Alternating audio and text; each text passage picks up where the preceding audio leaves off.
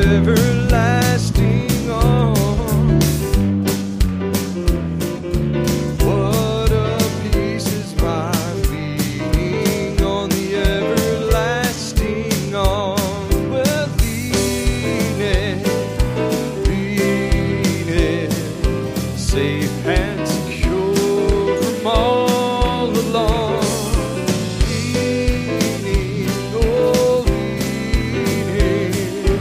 Leaning on the everlasting arms. And oh, how sweet to walk in this pilgrim way, leaning on the everlasting arms. Oh, how bright the path grows from day to day, leaning on the everlasting arms. Well, leaning, safe and secure from all along.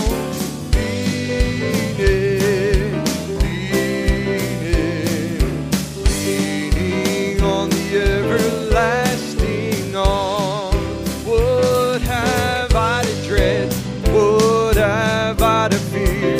Leaning on the everlasting arms. I have blessed peace with my Lord so near, leaning on the everlasting arms. Well, leaning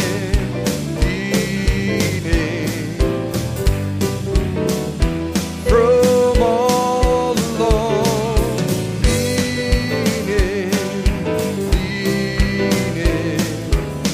leaning on the everlasting arms. Amen. Could you give the Lord a hand of praise tonight? Amen. I'm glad I can lean on His everlasting arms. Amen. Man, it's good to be with you tonight. Just barely made it in time. But we're here. Amen. We're going to have a good time regardless. Amen. Let's change it to the key of C. Amen. Every day with Jesus is sweeter than the day before. Will it?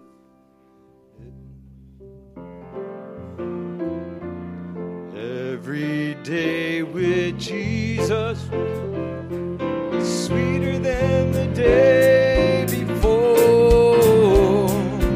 Every day with Jesus, well, I love Him more and more. Jesus saves and keeps me. He's the one I'm waiting for. Every day with Jesus is sweeter than the day before. And every day with my Jesus, oh, it's sweeter than the day before. Every day with Jesus, I love Him more and more. Jesus saves and keeps me. He's the one I'm waiting for. Every day with Jesus, oh, it's sweeter than the day before. Well, now every day with Jesus, oh, it's sweeter than the day before. Every day with Jesus, well, I love Him more and more. Jesus saves and keeps me. He's the one I'm waiting for. Every day with my Jesus, it's sweeter than the day before. Amen. I've had the little song on my heart, Just Any Day now. Man, well, maybe we could sing that, Brother Matt. I think it's in the key of F. Just any day now, our Lord is coming. and He'll be returning for you and me. Oh, I've been watching, and I've been waiting, just any day now His face I'll see. Just the chorus again. Oh, just any day now our Lord is coming. He'll be returning for you and me. Oh, I've been watching, and I've been waiting, just any day now His face I'll see. Amen. Maybe we could sing that little song, What a Lovely Name, the name of Jesus. Oh, what a lovely name, the name of Jesus. Oh, reaching high and far than the brightest star, and sweeter than the songs they sing in heaven. Let the saints proclaim, what a lovely name. And soon He'll come in clouds of glory, saints of every race shall behold His face, and with Him enter heaven's city, ever to acclaim, what a lovely name. Well, what a lovely name, the name of Jesus. Oh, reaching high and far, yes, than the brightest star, sweeter than the songs they sing in heaven. Let the saints proclaim, oh, what a lovely name. Again, oh, now what a lovely name, the name of Jesus, reaching high and far than the brightest star, sweeter than the songs they sing in heaven. Let the saints proclaim, what a lovely name. Amen. Little song we'll sing just before we go to the Lord in prayer. Heartaches, broken pieces, key of C. Let's try that. Let's sing this little song together, Heartaches. I will serve Thee because I love Thee. Amen. Well, You have given life to me. Has He given you life? Glory to God. And I was nothing before You found me. You have given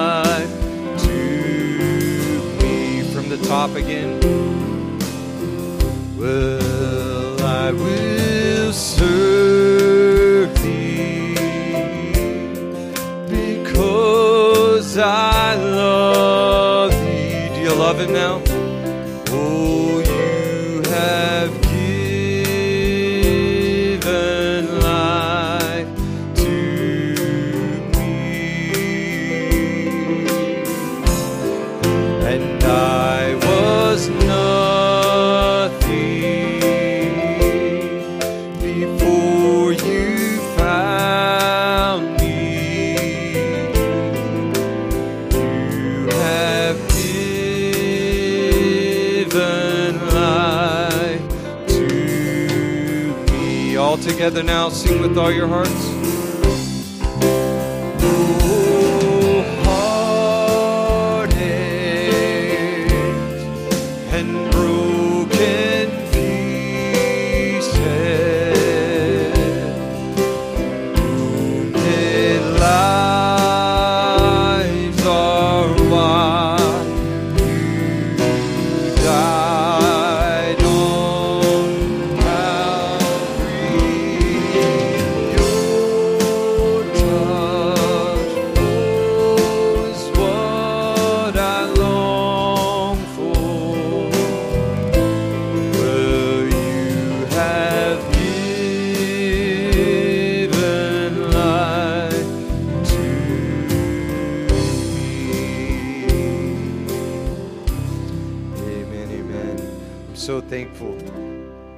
So thankful that I made that decision to turn my heart and life over to the Lord Jesus Christ.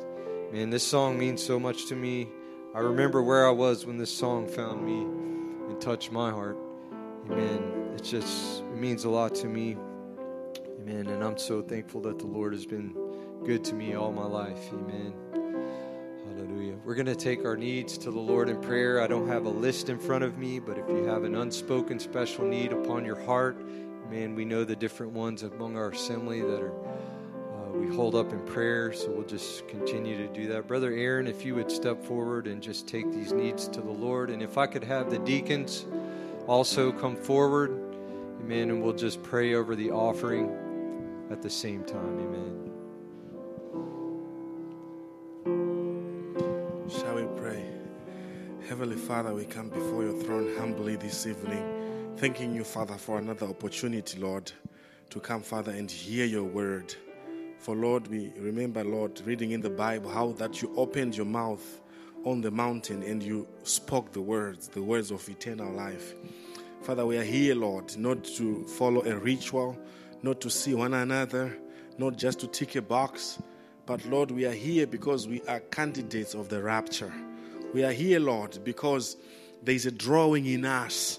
There is a longing in us, Father, to be like you and to go to the other world. For we know that though we are in this body, though we are in this flesh, we are not part of this world. Father, we bring needs and all these things before you, Lord, because we know, Father, that heartaches and broken pieces are the reasons why you died on Calvary. Lord, there was no one who was worthy. There was no one, Father, who could pay the price. But we thank you tonight that the full price was paid. Everything vested on Calvary. And tonight, Lord, we draw the benefits of the promises that you have given to us.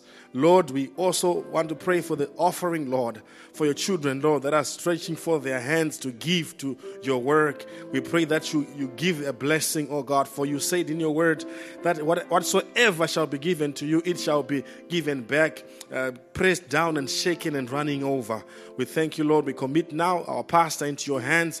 Father, may you just anoint him, Lord. May you make us to come into one accord as we hear your word. We thank you, Father, for we know that is the channel that you have given us, Lord, your provided way to speak to our hearts and to shape us and to move in the direction that you want us to move.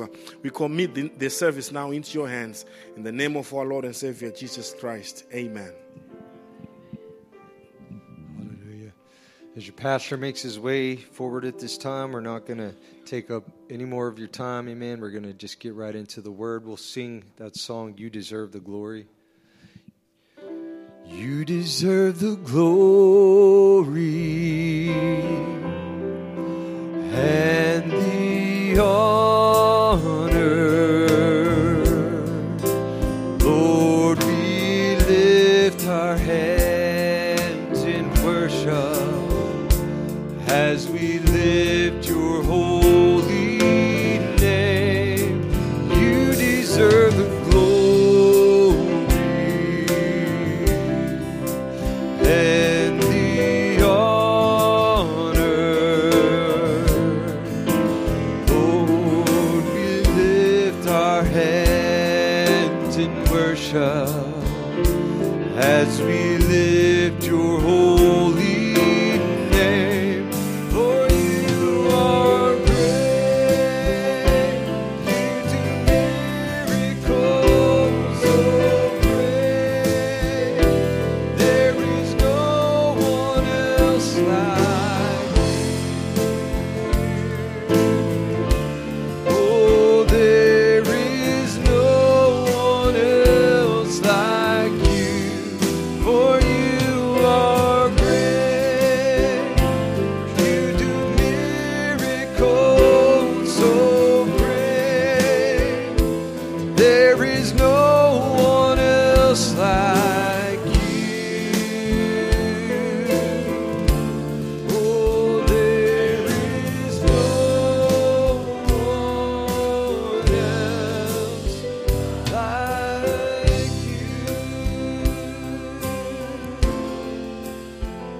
Praise the Lord. We'll sing that one more time, if that'll be all right. And just want to mention a couple of prayer requests, and I didn't see Jaron before the service tonight, so let me give you a couple of requests. Brother and Sister Drum are listening tonight, and they're not feeling very well, and so we would ask you just to remember them in prayer. Certainly their desire to be here. Sister Tracy Rabin is not here tonight. She's going to be traveling this week, so we want to remember her. Sister Mindy Osborne, some of you know she had a surgery on her spinal column, and she's going through recovery. It's been a difficult recovery, but we want to remember her in prayer. Brother Henry Coffey's not here tonight. The Chris Clayville children are not here tonight. They've got a virus that's floating around. And also thought we'd mention Brother Jaron's dad, Brother Keith Brown, had a stent put in this week, and so we want to remember Brother Keith. I asked you a little while ago to remember Brother Mike Wall's need for a church building in Washington. It's a very, very challenging thing to do, to try to get a hold of a building over there. They're temporarily using a school, and they still do not have a building, so I thought it would be good for us to continue to remember that need in prayer. Heavenly Father, we thank you that we can turn to you. We thank you, Lord Jesus, because we know that you hear us. We can bring all of our petitions and our concerns to you, lay them at your feet, and believe, Lord, that as small as they are, and sometimes, Lord, compared to the situations in the world, they may seem insignificant to some. But Lord, these are needs that real believers are going through. And so we bind our faith together now and ask that you would be strong on behalf of these people, Lord, that have made these requests, both small and great, Lord. You're, according to your prophet, Lord, you're an inexhaustible fountain of life. And that thrills us, Lord, because we know we can never use up your goodness and mercy. We can never, Lord, exhaust your benefits. And so in the name of Jesus Christ, we commit these needs to you tonight. Have your way among us, Lord, we pray. Father, we commit the service, our little time of study, into your hands tonight. Father, we ask that you would just minister to each and every need. Bless my wife tonight especially, we pray.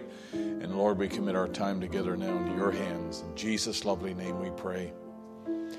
Amen. Amen. One more time. You deserve the glory and the honor. Lord, we lift our hands in worship as we, your holy name, you deserve the glory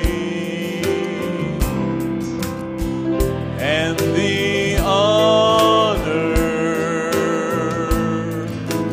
Lord, we lift our hands in worship as we lift your holy name, for you are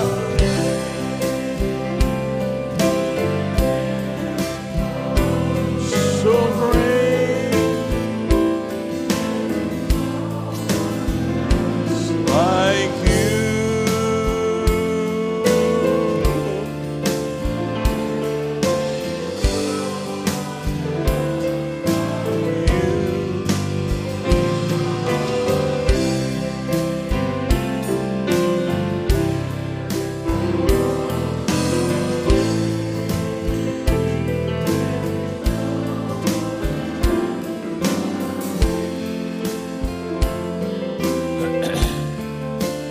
there is no one else.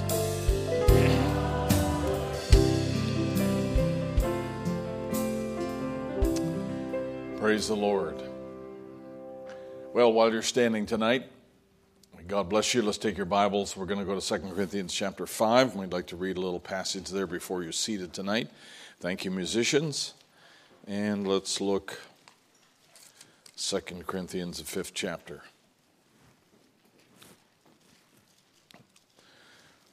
Good to have all of you with us tonight. It's good to be in God's house, isn't it? Good to be a Christian. and to know it. And all things are of God, verse 18. All things are of God who has reconciled us to himself by Jesus Christ. That's worth saying, and even if we stopped right there, that's a wonderful thing. He has reconciled us to himself by Christ. But it goes on to say, and he has given to us the ministry of reconciliation. To wit, or to know that God was in Christ, reconciling the world unto himself, not imputing their trespasses unto them, and hath committed unto us the word of reconciliation. Not the act of reconciliation, but the message of reconciliation. You can be saved. You can be set free. May God add his blessing. You may be seated tonight. Threw you off there, didn't I? We'd like to welcome Sister Elizabeth tonight. Sister Elizabeth is Brother Aaron Nengamaza's mother-in-law. And she's here tonight. She's in the nursery with the kids. But if you see her tonight, make sure you shake her hand. We're certainly glad to have her. She's going to be sticking around a little bit longer than planned, and that's good. I just wanted to say a little special testimony because September 20th is a special day in my life. And most of you probably wouldn't know that. But many, many years ago, back in the 1980s, early 1980s, I was visiting Cloverdale Bible Way. That's when Cloverdale was meeting in the log cabin. So that'll tell you how long ago that was. And I preached my first public sermon there. It was 1982 or 1983, right in that area.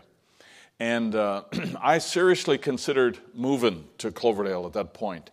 I came very close to it, and Brother Biscoe and I had talked about it, and just gave that a lot of consideration. Imagine, me and Brother Jason would have been very young. And one thing, I was making plans for that, and I had time off from my work, and I was making plans to go back to Cloverdale and visit again, and I was seriously considering moving, but the Lord had other plans, and that trip fell through. It didn't work out. There was other things that were in the pathway, so it didn't work out. And the week that I found out I wasn't going to be there, lo and behold, we had a visiting minister from the States come up to Newfoundland and minister for a couple of churches up there. And in the midst of our conversation, the minister's name was Brother Fulcher, who is now my father-in-law. And I was telling him a little bit about my plan. We were just chatting, and I was telling him, well, I possibly may move out to Cloverdale and so forth. And I said I was going to make a trip, but that got canceled. And he said, well, hey, if you got the time off and you got a plane ticket, he said, just change it and come on to Virginia. And I said, sounds right. There's something sounds right about that. Never been to Virginia, and it just sounded right. Flew to Virginia with my pastor and wound up coming to Christiansburg, and we were going to take a series of meetings. There was 4 meetings, and we were going to preach for Brother Fulcher. And I walked in. I was sitting in their living room there, and lo and behold, this young lady walked in the kitchen. And as soon as I laid eyes on her, 40 years ago today, it was love at first sight. I just knew. And the rest of the story is kind of history from there. And that was a special visit, and I had we have special memories of that day, and then of that visit. It was just really a long weekend, and it was really a blessing. And of course, life was never the same after that. And that was a good change. And I gave my wife a card today, and I told her, I said, I'd do it all again. In a heartbeat, I'd do it all again.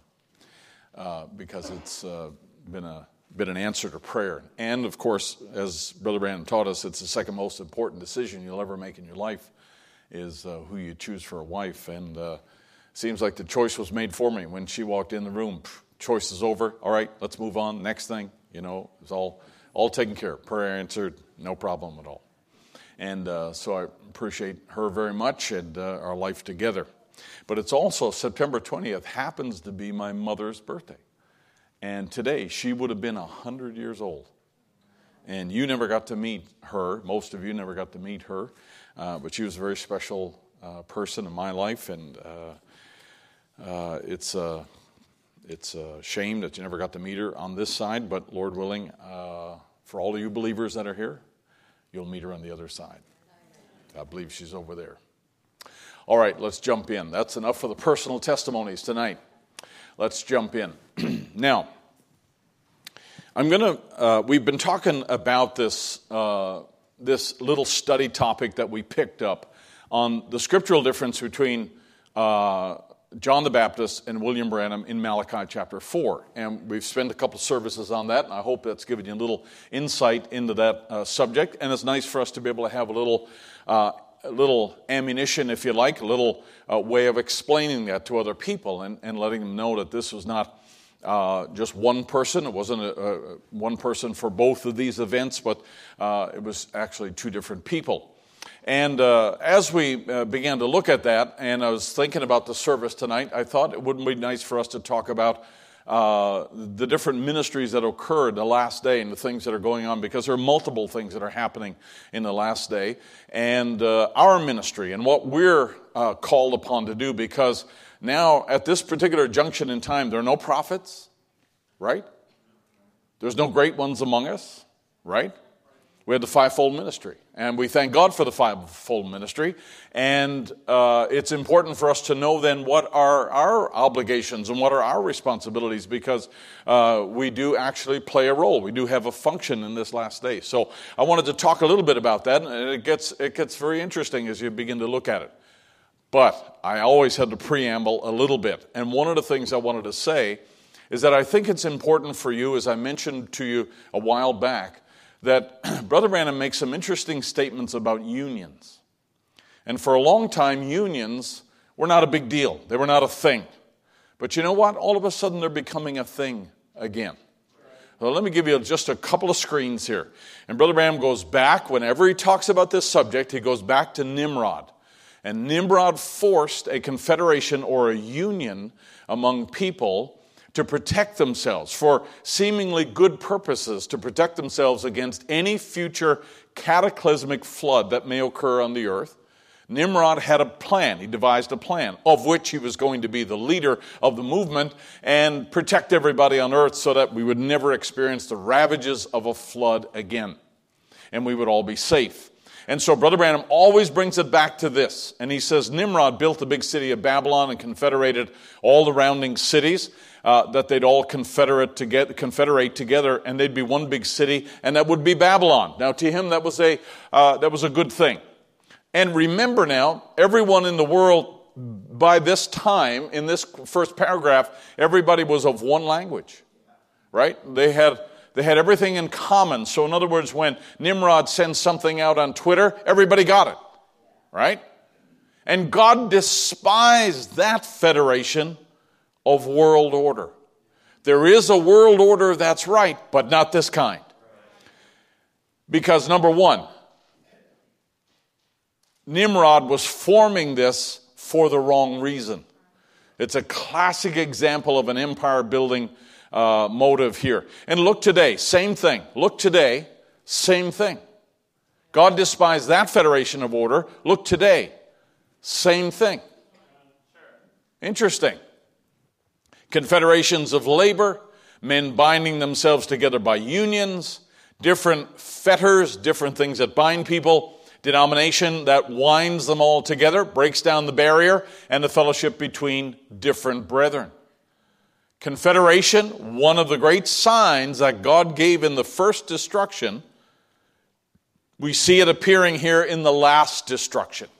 Now, it's interesting. I found this headline, and this was an article that was in the Journal of Economists. And I was looking at that today just very briefly.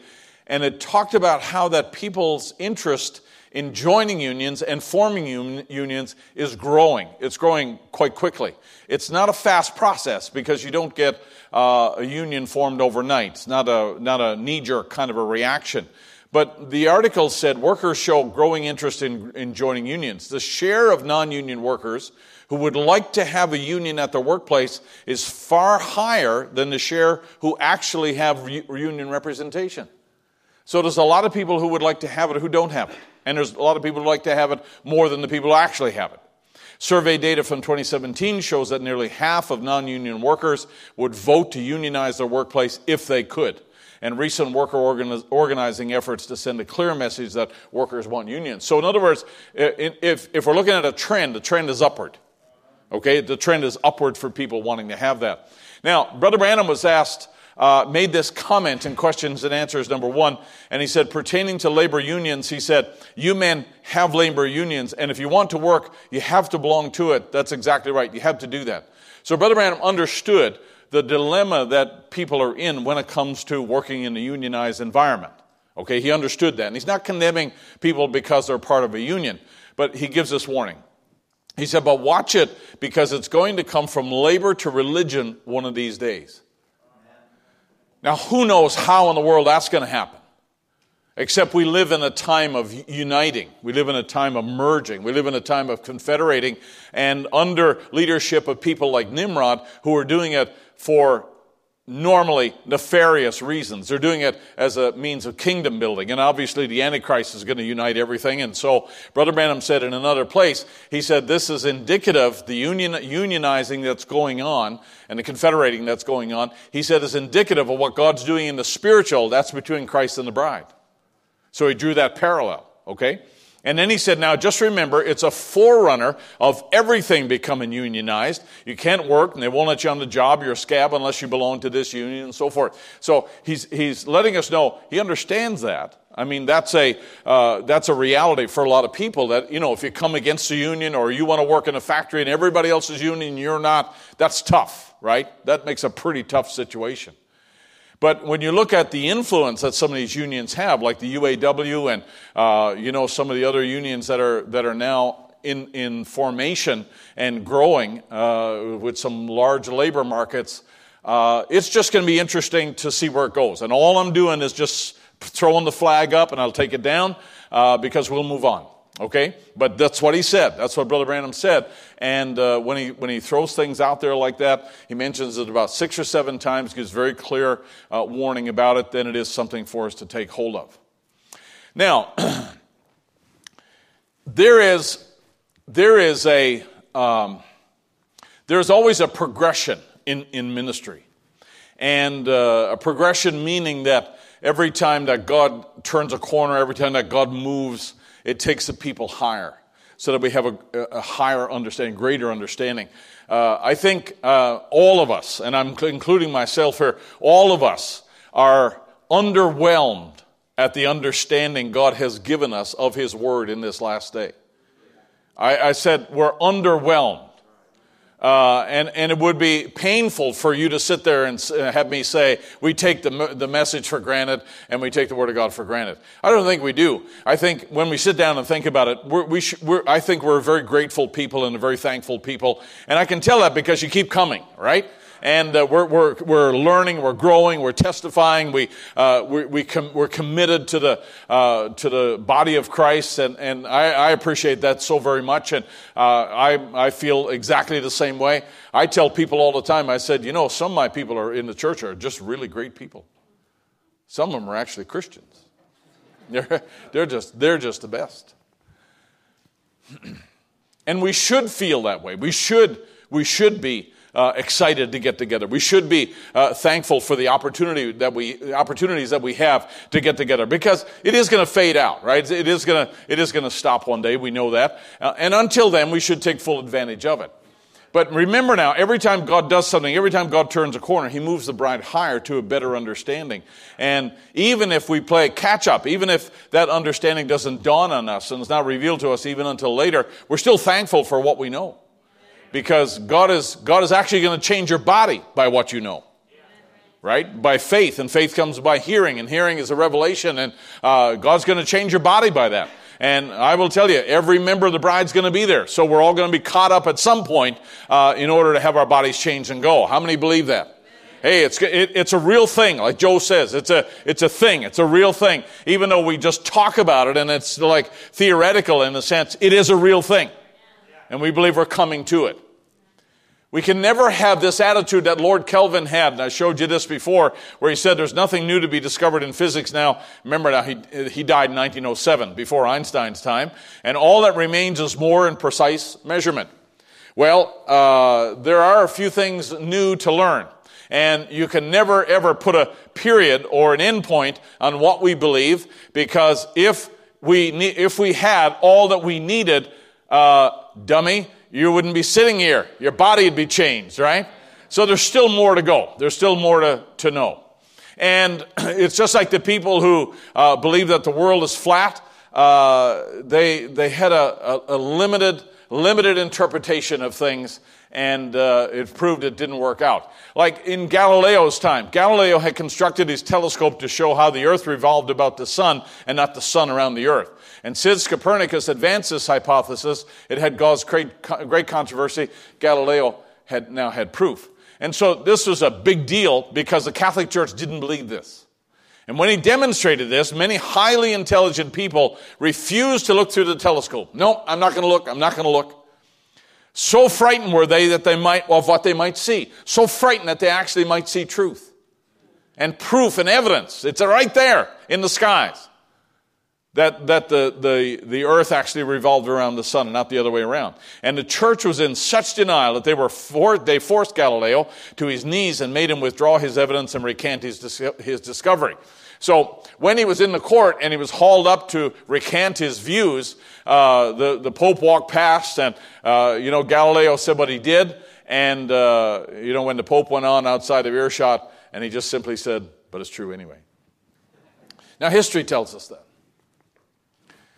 So Brother Branham tells us this, and this is the best approach. In 1964 in Feast of the Trumpets, he said, we'll walk in the light, one step at a time, coming closer to him. I like that. Just one step at a time, not a mad dash, just one step at a time. Children of the light, accept his word, keep walking, and watch more unfold. Don't leave it, no matter what somebody says. Stay right in that and just keep walking with it. Watch it unfold and reveal itself. The word is a seed, and a seed in the right kind of ground will bring forth of its kind. You don't need to unfold it. You don't need to interpret it. You don't need to bring it to pass. You don't need to try to figure it all out and piece it all together. God's already done that. God will continue to do that. You just keep walking in the light as he's in the light. How many can say amen? So don't stop somewhere and say, well, we got a certain kind of minister, or we're in a certain camp, or something else, and we got it all figured out. No, you don't. You don't. Because if you did, you wouldn't be here. You'd be in another body. So just relax. All the bride's going to go together, and we're all going to get over on the other side together at the same time. Isn't that right? All right. So when we adopt that attitude, this happens. Brother Branham said, I look back where I once was, and I'm above that. He's not being smart alecky here. He said, I look back at where I once was and what I once knew. Remember, he once figured that when you die, you were just a cloud, right? Floating around like a puff in the sky. He says, look at where I once was. Look at what I knew. Now I'm above that, pardon the pun. By his grace, he lifted me up, and here I am now, seated in heavenly places in Christ. Then the Bible becomes a new book. The Bible becomes a new book. How many can say the Bible ever in your Christian history has become a new book? You turn corners and you come to realizations and you have these aha moments, and all of a sudden now it just becomes brighter. It becomes more real to you. I've read that before, but I never read it like that. That's what you need to do, is just keep walking. Now, in the scripture, we are familiar with. I'm going faster because I want to try to give you your money's worth here. In Ephesians chapter 4, there is a promise of the ministry, and Paul is talking about future here. He's talking about whether he knows it's going to roll on for another 2,000 years or not. We don't know, but he knows that God's given the body what the body needs to come to this place of verse 12. And verse 12 describes where the body is supposed to come to. That is the perfecting of the saints, the work of the ministry, the edifying of the body of Christ, till we all come to the unity of the faith and the knowledge of the Son of God unto a perfect man. Right? So that's the goal. He describes the end goal for the people of God. And the way God's going to do it, he gives men to this purpose. He gives men that are called and ordained, not physically different. They're not more intelligent or more capable than other men.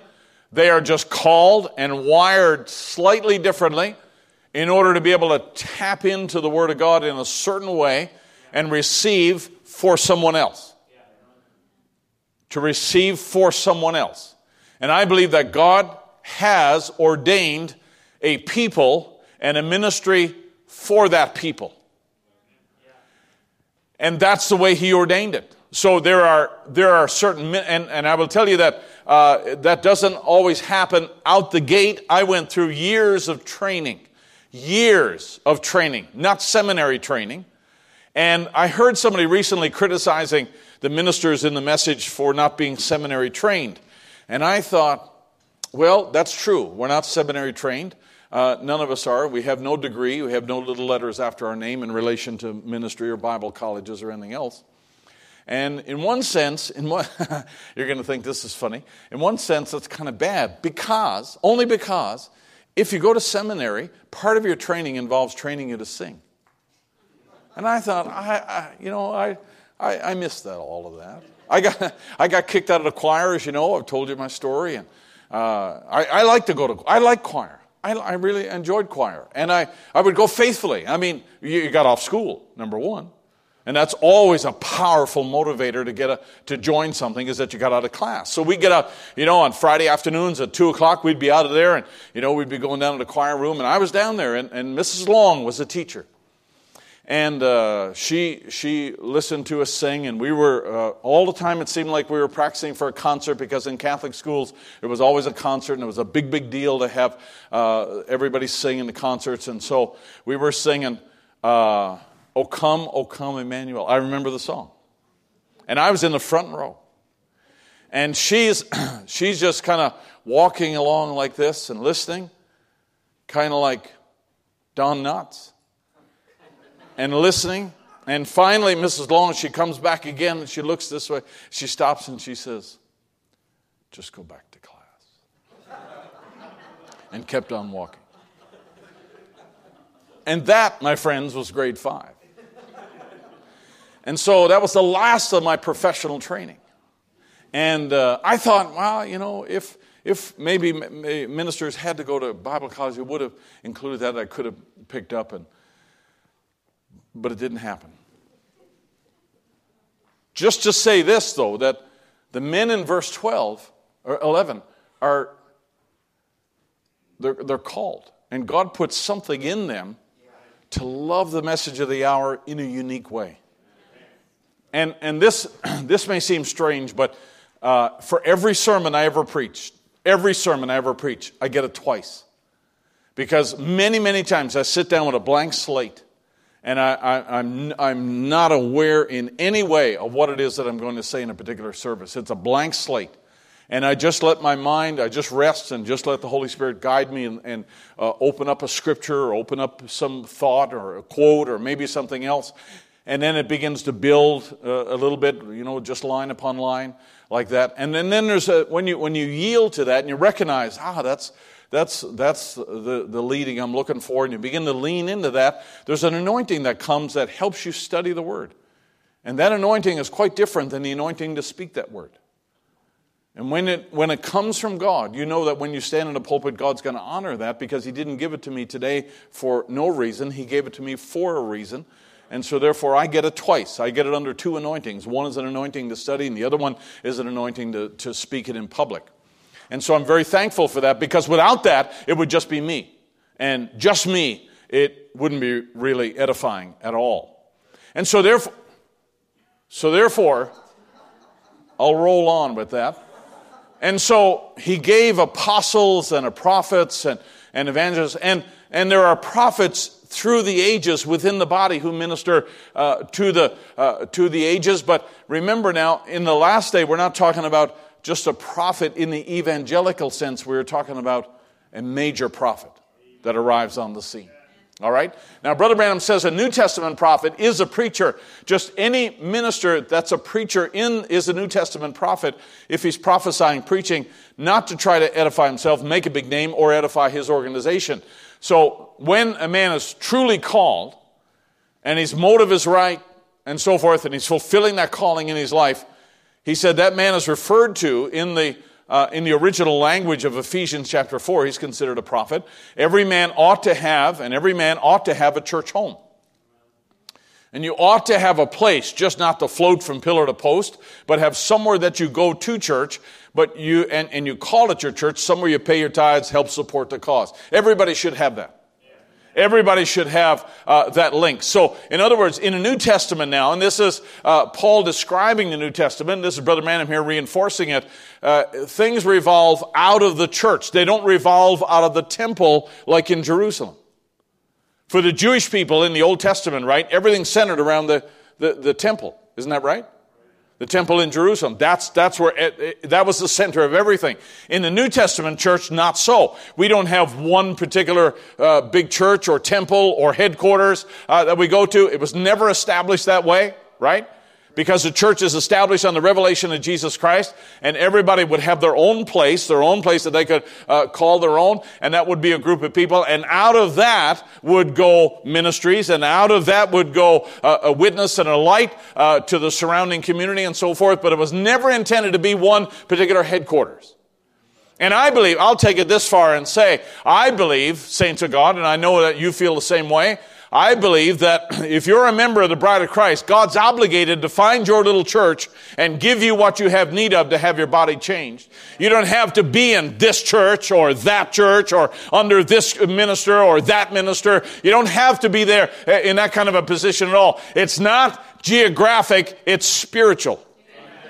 If you're in Christ, if you're in the will of God, and you're in the place that God's planted you, let me tell you, God's obligated to get to you whatever you have need of to get from here to the kingdom where you belong, in the right body, in the marriage supper. No one will be left behind. No one will be plucked out of his hand.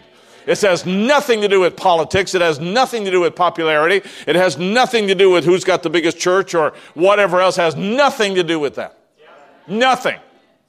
And don't ever fall prey or victim to that kind of thinking. That's not what Brother Branham taught. Because there is not a place anywhere where Brother Branham said, folks, if you all were in your right mind, you'd come to Jeffersonville. This is where it's all happening. If anyone would have had a reason to say something like that, it would have been Brother Branham. But he doesn't say it. And if he doesn't say it, we should not be saying it either. Even though it's being said. All right. Now, in Mark chapter 13... Jesus gives us a little parable, and I just wanted to take a phrase out of here. He said, take heed, watch, and pray, for you know not when the time is. And the time here is referring to as a conclusion of things. That we don't know when the goodman of the house will come back. We don't know when the master is going to come back. For the Son of Man is as a man taking a far journey who left his house and gave authority to his servants, and to every man his work. Let me read that again. The Son of Man is as a man taking a far journey who left his house and gave authority to his servants. Plural, not one. But gave it to his servants, and to every man his work. And that's what Ephesians tells us back here, that the calling of these men in verse 11 is for the perfecting of the saints and the work of the ministry. It would be the thing by which we are known. The ministry would establish and they would pronounce, they'd be involved in the thing for which we are known. And the thing which we are known for is the last day's message, the truth, that Jesus Christ is the same yesterday, today, and forever. That's our message. We really don't have any other message, right? And that's what we're known by. That's our occupation, if you like. That's our activity, is described by the light of the hour. And Jesus has taken this parable and says, the Son of Man is as a man taking a far journey, left his house, gave authority to his servants, and to every man his work. He's appointed men to do certain things, and commanded the porter to watch. And watch ye therefore, for ye know not when the master of the house cometh, at even, or at midnight, at the cock crowing, or in the morning, lest suddenly he find you sleeping. And what I say unto you, I say unto all, to watch.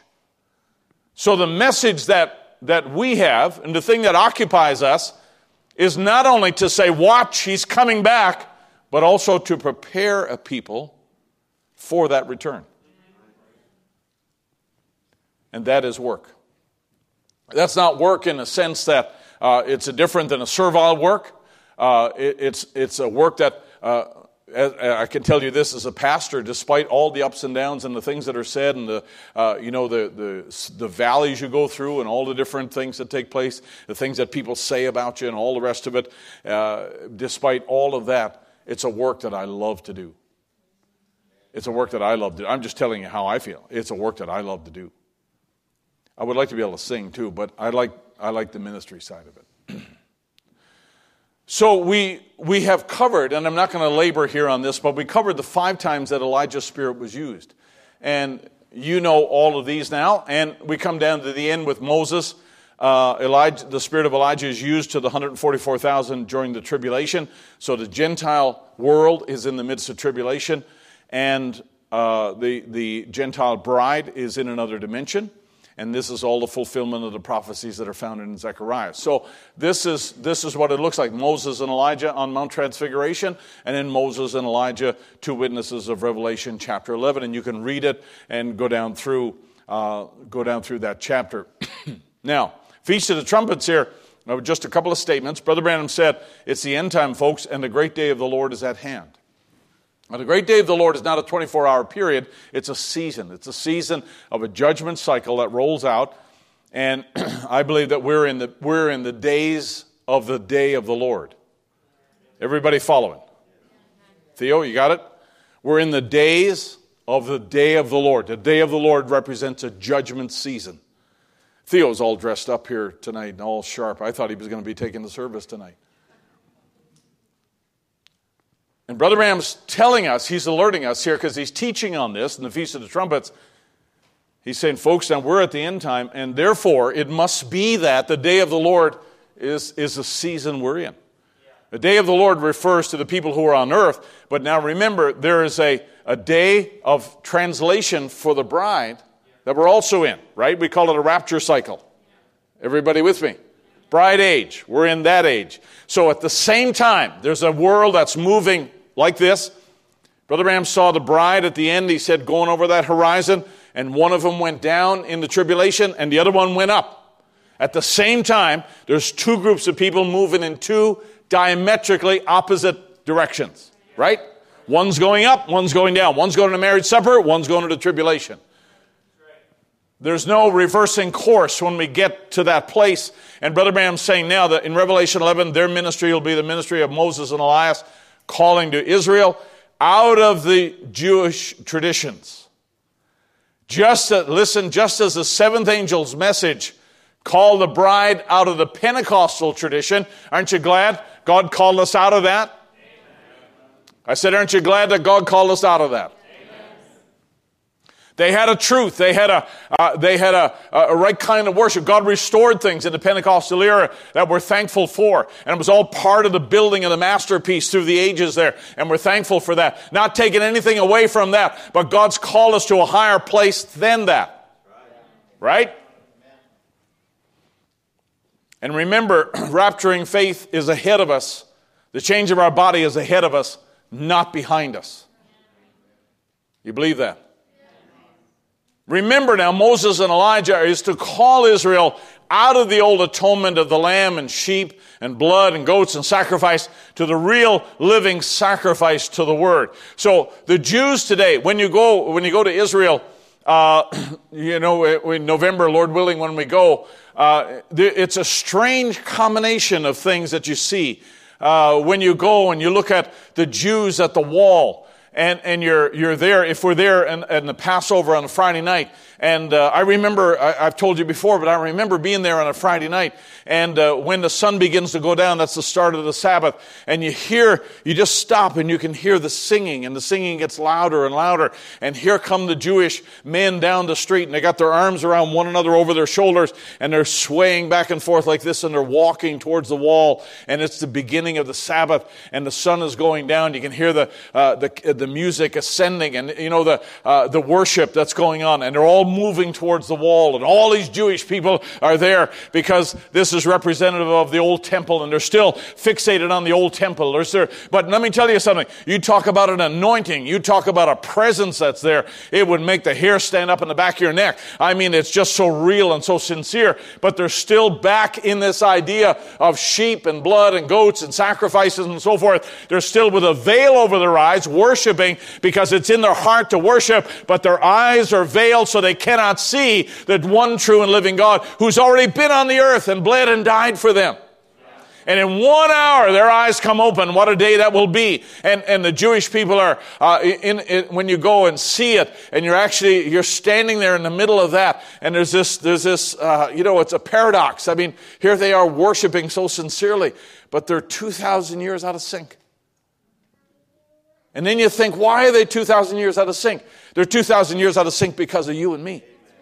And God cut that branch off and then grafted in the Gentile branch. And then out of His mercy, He's going to graft them back in again. And we're living in the days of the only resurrection of an entire country of people, a nation of people that come back to life again. And God's allowed them to come back into the tree of life, and they have the awareness that they have. I mean, it's really quite a striking hour. And you would think in such an important hour, you would think in such a day as this, that God would have had somebody important around to lead the bride through it all. And He hasn't. You know who's here? Us. We don't have Brother Branham. We don't have Moses and Elijah. By faith, though, we believe that a greater than William Branham is here. So to you is given the job, not of Revelation 10:7, but of Revelation 10:8-11, which says, John, take the book, eat the book, prophesy again. Are we okay? All right, just stay with me now. Brother Branham said, now you're looking for, turn the water into blood. He said, that comes over to Israel again with Moses and Elijah when they return. And people are asking Brother Branham, and they're looking for that in this age. Brother Branham said, no, that happens when Moses and Elijah. In other words, if we're at another Exodus, shouldn't that be happening now? No, he says that's when they come back. And Elijah, for the 5th time, returns back in the Spirit. Neither of these were dead. Moses died. They don't know where they buried him. He was bound to be raised up somewhere between then and there, because on Mount Transfiguration, there he was, talking to Jesus. So there's a dimensional element to this that we probably don't quite get. It's a little bit beyond our understanding. How that somebody could die, they couldn't find him. Here he is on Mount Transfiguration. 2,000 years, here he is over here in Israel again. Right? You got to figure that out. And then for God to take the spirit of Elijah, put it on Elisha, put it on John the Baptist, put it on William Branham, put it on Elijah again over here. I mean, this is supernatural workings in a dimension that we really don't visit too frequently. But we see the manifestation of it, and that's what Brother Branham's saying. So they'll come back and be killed and lay in the spiritual street called Sodom, which is Jerusalem, and they'll preach to the Jews, close the heavens, and so forth.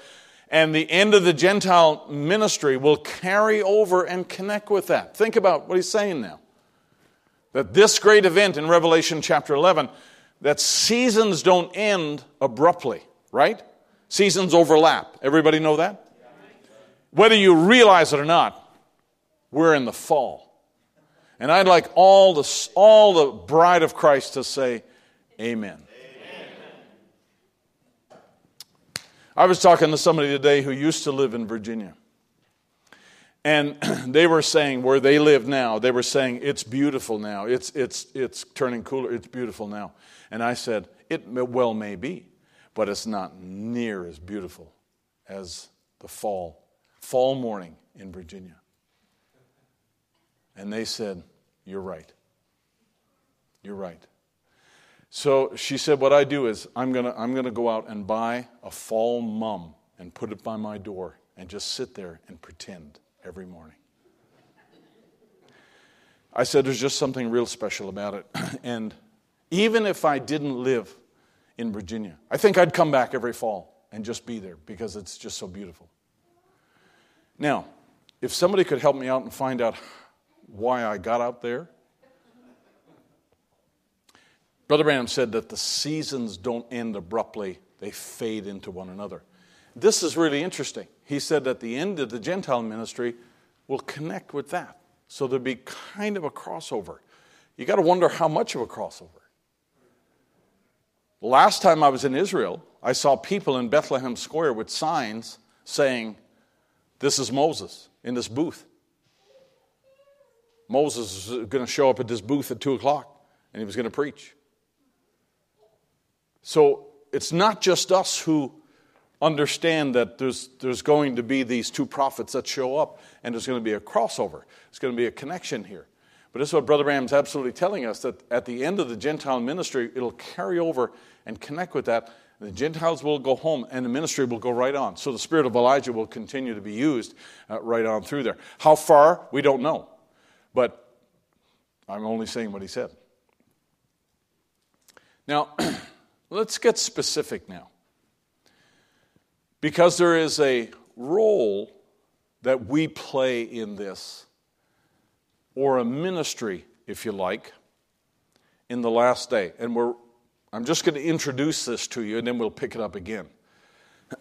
One of the things that the bride understands, and the bride everywhere should be quick to extend to one another, is mercy. Right? If nothing else. We should be in our church, we should be a forgiving society. We should be a people who are quick to forget and realize that my forgiveness depends on how easily and readily I forgive others. And grace and mercy are things that I should be very quick to distribute to other people because I'm a product of His grace. And when we forget that, we've forgotten a lot. So Paul writes and says to the church, then, if a man be overtaken in a fault, you which are spiritual, restore such an one in a spirit of meekness, considering thyself. Not only is it the right thing to do for them, but remember that you're not untouchable. You're not invincible. You're subject to temptations like everybody else. And the moment you sit back and put your feet up and say, well, I'm bride, I can do what I want, and I can live whatever way I want to, and I can conduct myself whatever way I want to because I'm predestinated, nothing can change that. That's a dangerous way to think. That's just a dangerous way to think. And so the idea is for you to bear one another's burdens and look like Christ. When you fulfill the law of Christ, you're actually reflecting His nature and His willingness to show mercy. And so therefore, that intercessory role becomes important in our time because we live in a world that's full of opportunities to show that kind of mercy. Now, in the breach, Brother Branham said he said the days of intercession is over. Now, he's talking about the timeline. Just hold with me. I'll give you a picture here. And let him that's filthy be filthy still, and let him that's righteous be righteous still. And he said the thing is close. One day mercy runs out. Mercy runs out for the Gentile people. And he says, brother, then what? Remember, it comes at the seventh age when the mysteries of God will be opened up. So in the days of pre-PowerPoint, this is what Brother Branham drew. He actually drew this on the wall. And so they didn't have what we have tonight, but this is a replica of his drawing. And he sketched this out to include all the important pieces here. And there's lots of things in this that we could comment on, but just let me say this, that I believe we're right here where the arrow is, where the capstone, which is Christ, that Daniel talked about, crosses the timeline at the end of the 7 church ages, prior to the 2 prophets of Revelation 11. So we're right We're not obviously at that point, but I can't move my mouse close enough and still have a little bit of light. You come up and try, some of you people here. But we're right up to that point. So we have the end of 2,000 years. 3.5 years go to the Jewish people. Then 1,000 years open up for the millennium. And Daniel describes this and breaks down the 70 weeks and what's left. And the capstone then would be the key event. The coming of the capstone would be the coming of the key. That would be the key event in that last day, prior to those two prophets coming to snatch Juliet away. So Romeo has to come to snatch Juliet away, right? Everybody with me? To take that bride off the earth right at that time. And Brother Branham says, when that takes place, he said, then he that's filthy, let him be filthy still. And he that's holy, let him be holy still. So there's no changing things at that point because grace is lifted off the earth. So you are what you are. So it's really important for you not to live the life of a devil and when you die, blow the smoke of your candle out in the face of God and say, well, if I'm predestinated, I'll be there. I wouldn't do that. Amen. If we are Christians, we should live like Christians right now because we really don't know what tomorrow holds. And it's a much, much safer way of living is to live for Christ when Christ calls you and we profess to be Christians. It's just the right way to live. Now, Brother Branham says, oh, would to God, he said, the church were cold or hot, and best of all, she should be fervent or hot, but she isn't. Sentence has been passed. Now, he's talking about the church now. He's not talking about the bride here, but he's looking at Laodicea, and this is the church age book. He said, she's no longer God's voice to the world. What a terrible place. If the church was established with the revelation and upon the revelation of Jesus Christ, and she would be the one to sow seed and to broadcast the message of the hour in every age. And she would be God's voice to the world. And those messengers were God's mouthpiece, and God would use them. And then the people who followed would take that message and scatter it, to the coming of the Lord. They believed in their age. And the church was given that privilege to be the voice to the world. Let me tell you, the resurrection is in that voice. That's not the voice of men. That's the voice of God. And the church was endued with the responsibility to bring forth the resurrection because now it's not Jesus standing at the tomb of Lazarus, but I believe it's Christ in the bride calling for the resurrection of those saints that are on the other side. Hey, listen, people, we have a bigger part to play than what you may think. And here's Brother Branham looking at the church and looking at the corporate church in general, the denominational system. And the Bible says that in that last day, Christ should be on the outside knocking because it has no place in there. And if Christ has no place in there, their voice doesn't matter. It's where Christ is what voice matters. Right? If Christ is not there, the church can say what it wants. And the church today says all kinds of things and nobody's listening because there's no authority, there's no anointing, there's no backing, there's no power in the voice of the church. It's where Christ is where that power and that anointing and that backing is. And that's in the bride of Christ because they have become one. Are we all right? Oh, but he says she will maintain that she is, but God says not. But God still has a voice for the people of the world, even as he has given a voice to the bride. That voice is in the bride. Glory to God. Therefore, your witness matters, and your defense matters, and your statements about the gospel matters. And what we say, what we say is able to stir the enemy up because there's a power, there's an anointing. It's not Barry Coffey or Donnie Reagan or somebody. It's Christ in us. It's Christ in those mouthpieces that God has chosen. It's Christ in those men that God has used to minister to the church that keeps that voice alive and real, and that voice sounding out against the onslaught of the enemy, and that voice sounding out against denominational spirits that try to creep into this message and try to create hierarchies and try to create, churches binding together. We've got this understanding. And you don't. Don't tell me it doesn't happen. Don't tell me it isn't happening. It is. And it's a very dangerous thing. And God will, Brother Branham said, the hour you mention denomination among you, that hour you die. That's what he said. And so therefore, the bride, in order to continue to be the voice of God in this world, has to remain in a place untethered to anything but Christ. So if this is God and this is you, there can't be anything in between those two. It can't be a system. It can't be a hierarchy. It can't be a denominational spirit. It can't be anything. Nothing.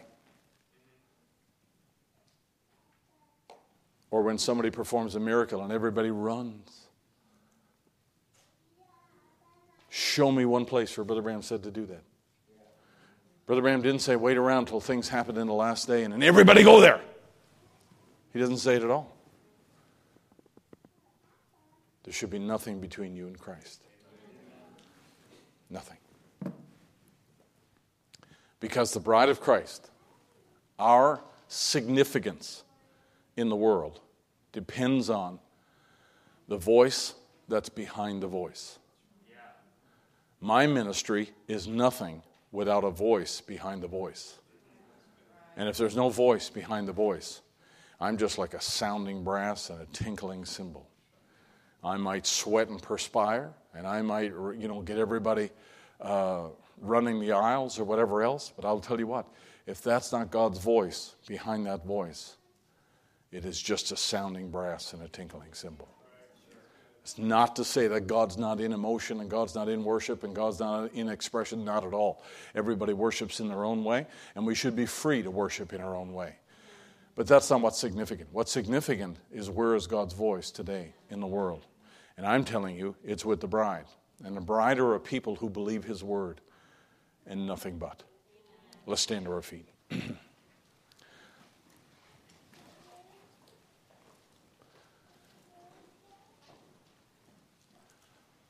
Let me just see if I can leave you with a statement here as our musicians just slide up here, if you don't mind.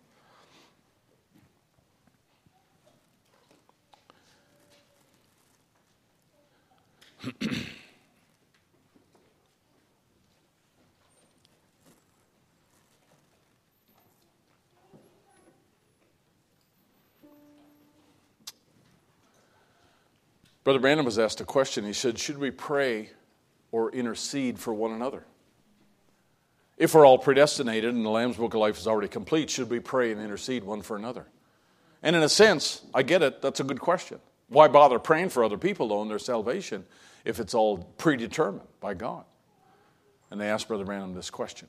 And Brother Branham referred to this scripture in Genesis 14 in his answer. And he said, there come one that had escaped from the battle and told Abram, the Hebrew, for he dwelt in the plain of Mamre, the Amorite, brother of Eshcol.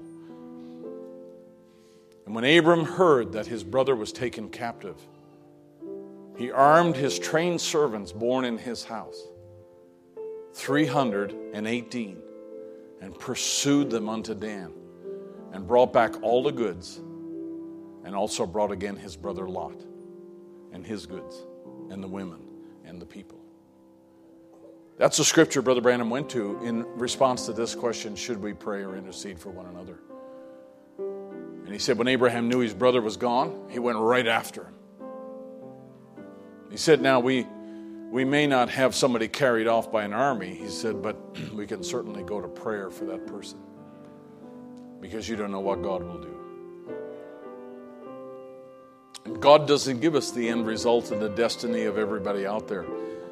But Abraham recognized that unless Lot has somebody go after him, unless Lot has somebody with a heart for his nephew to go after him, Lot's finished. And Abraham took off after him. So you know what? It's better. It's better to pray. It's better to go after that person. It's better to reach out for them. Considering thyself.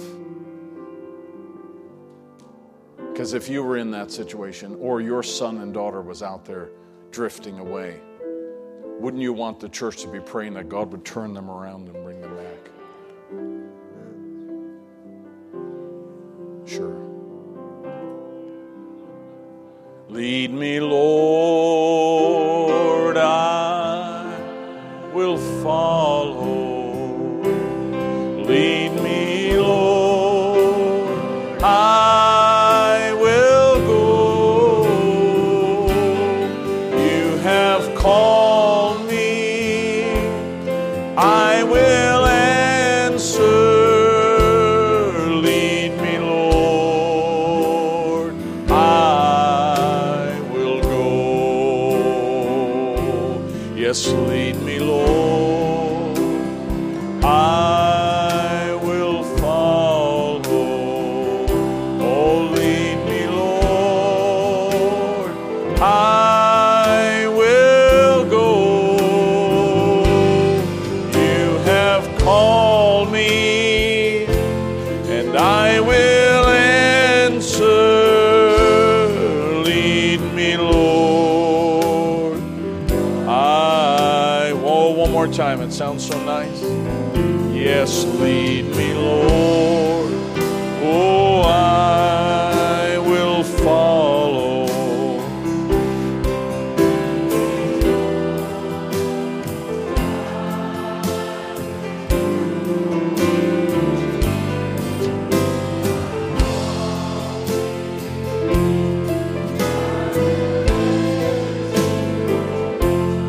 Lead me, Lord, I will go.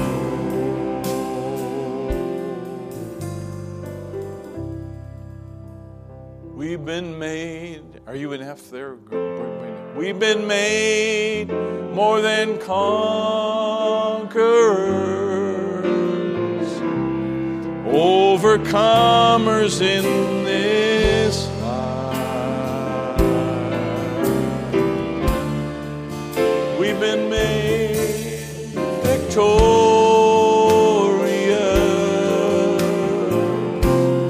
through the blood of Jesus Christ. Yes, we've been made more than conquerors, overcomers in this life.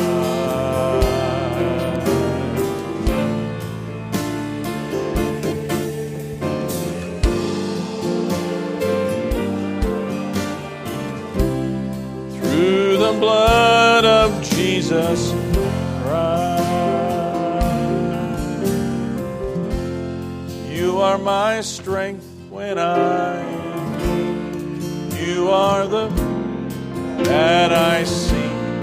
You are my all in all. Seeking you as a precious jewel, Lord, I'd be a fool. You are my all in all.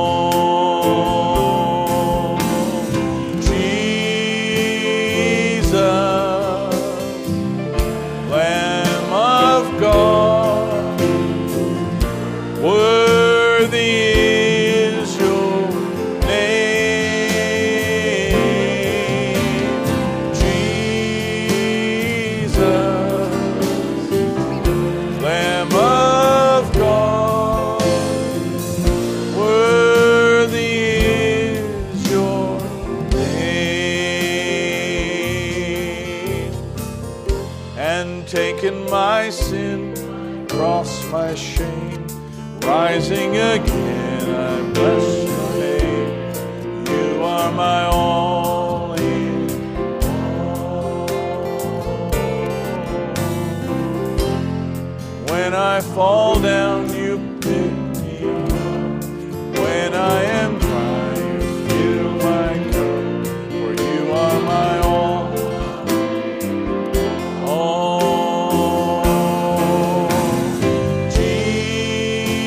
Jesus, you're the Lamb of God.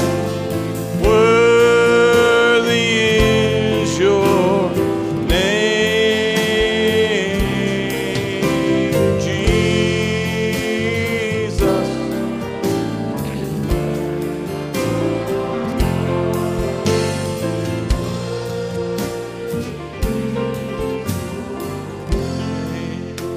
Heavenly Father, we lift your name on high tonight. Forgive us, Lord, in any way, Lord, us not valuing this word as great as we should. And Lord, we're all guilty of assuming the message will always be there. It's been always there, and it will always be there. But Lord, we know you made it available and accessible to us in this last day. You gave us great understanding, Lord. You opened the book. You gave us revelation, Lord, of things that were hidden through the ages. And Lord, may we value it. May we esteem it as a great blessing. Thank you, Lord, for the understanding and the knowledge we have. Thank you, Lord, for the revelation you give.